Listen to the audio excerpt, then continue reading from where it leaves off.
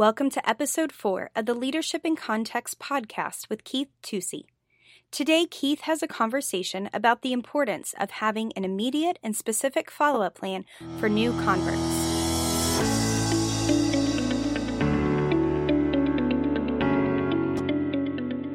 Welcome to Leadership in Context, a conversation on leadership in the context of the local church. Keith Tusey is the apostolic team leader of the network of related pastors. He loves the church and its leaders. You will be empowered and equipped to walk in fruitful ministry as you listen to Keith put leadership truth in the context of the local church. For show notes, email podcast@nrpastors.com. And now here's Keith Tusey. Today I'm going to use a phrase called immediate and specific new convert follow-up. This was a term we used in our church growth intensive, and as part of our checklist, I had this in our syllabus. A large number, a high percentage of churches checked off that they were weak or even non-existent in this area. Now I want you to pay attention to the specific terms. Immediate is critical. What happens the moment someone gets saved at your church or through one of your small groups or through an outreach? And specific. So it's immediate and specific. What happens right away and exactly what happens right away. If this area is not working, it is a fundamental flaw in the DNA and the culture of your church and can really affect everything else you're trying to do. The good news is, this is one of those areas that is fairly easy to correct with a little bit of focus and a little bit of training and some vision sowing. It's a big problem if you have it, but it's a manageable solution. Remember the illustration we used with the bucket being filled with water? And the lower the hole in the bucket, the less water you would be able to retain. Well, this would be a low hole. This hole wouldn't be near the bottom of the bucket, not having an immediate and specific new convert follow-up plan. Now, this is really critical even for smaller churches, because as a smaller church, you are going to, just by the nature of the numbers, you're going to have less opportunities. So it's critical that you capitalize on every opportunity. That doesn't mean that bigger churches, larger churches, healthier churches should not be very stewardship conscious. It just means the impact in a smaller congregation is going to be greater. You know, the bad news is if you're in a non-growing church, it's hard to get enthusiasm. The good news is, in a smaller, non-growing church, it just takes a couple of converts. It just takes a couple of new folks to really change the dynamic and really have an exponential impact on everything that you're doing in a local church setting. Now, I'm not speaking necessarily of a particular system. I'm not recommending a particular book or a particular way to do things. What I am recommending is that you have a foolproof way that people do not fall through the cracks. And it's not just about having a plan, which is critical. It's about having a culture, a catch where people are really viewed as critical and important to what you're doing. It's a culture that models that your church can be trusted with vulnerable people. And everybody is vulnerable at that point of conversion. They are becoming naked before God. They are bearing their confession and their sin. They are telling God that they cannot depend on themselves. They cannot save themselves. So at that moment, we need to understand what is being entrusted with us. And if we just pat them on the back and say, be ye warmed and filled and go your way, and have some kind of a mystical approach that, well, if they got something, they'll be back, we are making a huge mistakes. One of the great things about having a plan of when people get saved, having a specific and immediate plan, you're communicating to your church. If there's 20 people in your church, if you're training 5 of them to be able to handle this altar ministry, to do this, you're communicating that you intend to grow. you're communicating that you expect somebody to be coming to church to get saved. You're communicating to them, hey, go out and bring your unchurched friends here, and they're going to hear the gospel, and we're going to have a plan to follow up on them. And the other thing about this is you don't have to be a seminary graduate to be part of that altar team, to be part of that follow-up team. You know, the average solid Christian in a church who may not feel like they're good at getting up in front of people and teaching, or they're not going to lead a mission trip maybe or an outreach, those people can be part of this team as long as they have the ability to relate to people, especially within their demographic. It's real important. So let's get a grip on the ball here, okay? Let's really understand that we don't have to throw fork balls and knuckle balls, but we do have to get a grip on the ball and make things really work. Let's just throw a fastball down the middle. And here's what that fastball looks like: an immediate and specific follow-up plan for new converts. You know, when I was a young man, I'm dating myself, there was a relief pitcher for the Pittsburgh Pirates. And I'm from Pittsburgh originally, and I grew up with Roberto Clemente as my hero. But they had a relief pitcher. He became really one of the prototypes of a modern-day closer. His name was Elroy Face. And Elroy Face, by the way, has the highest winning percentage in a single season of any pitcher, starter or reliever, ever in the history of baseball. In 1959, he was 18 wins and 1 loss as a relief pitcher. He recorded 96 wins as a relief pitcher. That's a record that'll probably never be touched. But Elroy Face threw a forkball. Well, so much for Elroy Face. You don't have to be him. You don't have to throw a forkball. You don't have to come up with the knuckleball. You don't have to come up with the twirly bird. All you've got to do is throw the fastball down the middle, let them know it's coming, let the people in your church know it's coming, educate them as to what immediately happens and what specifically happens. So let's get a plan so when, not if, someone gets saved, we know exactly what we're doing. Now, here's some ingredients that people need. So when you're thinking about your plan, obviously you've got to devise it around your resources, your personnel, and all those things. But when someone comes to the altar, when someone makes a confession of faith, there's something they need. Number one, they need assurance of forgiveness, okay? So a simple plan would be having some people that are well-equipped to go through some verses in the Bible and show them, look, you can have assurance that God really forgave you. Number two is that we as a church community, we as a believing local church family, we love and we accept you, and we are going to walk this thing out with you.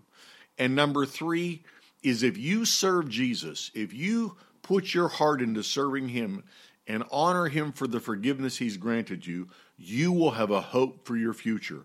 Those three things, assurance of forgiveness, love and acceptance, and a hope for a future, is how I would design a good, specific, and immediate plan that your church, no matter what size you are totally capable of putting a plan like that together and having everybody on board. So you don't have to come up with a big plan. You just need to change your grip, okay? Here's 4 things you can do. Have people trained to be altar workers. What is the DNA? What do you want them to do? How do you want prayer to go on? That type of thing. Number 2, tangible instruction on how to lead somebody in the prayer of repentance and faith. Everybody should be doing the same thing, whether if it's a 16-year-old girl who's one of your altar workers working with a young lady coming to the altar, or if it's an 80-year-old businessman who is responding and there's somebody else there, an older man, to work with him. There should be a tangible instruction. Everybody should be leading them in the same way. And that way, when you get to the next level, you're already speaking the same thing. Number 3, there needs to be personal contact and follow-up. And it can be as simple as everybody's job is to get their name and their address and their phone number, and that's easy to do. An altar worker can be trained to do that. And then the altar worker, one of his or her jobs may be as simple as there's 3 people I want to introduce you to, or maybe 2 people I want to introduce you to, so that they automatically make friends. And then they instruct that person what the clear next step is. I'm going to call you tonight, and we're going to talk about what your next step is. By the way, I believe that follow-up must be within 24 hours of that conversion, must be within 24 hours of that conversion. And then you can talk about the clear steps. Well, next Sunday morning, we're going to be having Discipleship 101 or our New Beginnings class or whatever you call it. Or maybe you don't have it every month like some churches do, or every week, excuse me. Maybe you do it once a month. So you can say, listen, we have a small group. It's going to meet Tuesday. Can I pick you up? And that's what that follow-up person does. They make that new convert the focus of what they're doing. So 4 things again. People trained, altar workers, with tangible instruction, number 2. Number 3, personal contact, information, and follow-up. And number 4, the clear next step. When they leave the church or that small group or outreach, they know what the clear next step for them is to do. And by the way, as far as, all the multitudes of things they need to be taught, let's just try to break that down into simple terms. Number 1, have people that are trained that are demographically relative to who those people are. Okay, this is real important. Most people feel comfortable in a peer group, women with women, men with men, and age bracketed relatively to 5 or 6 years around that person's age is really important.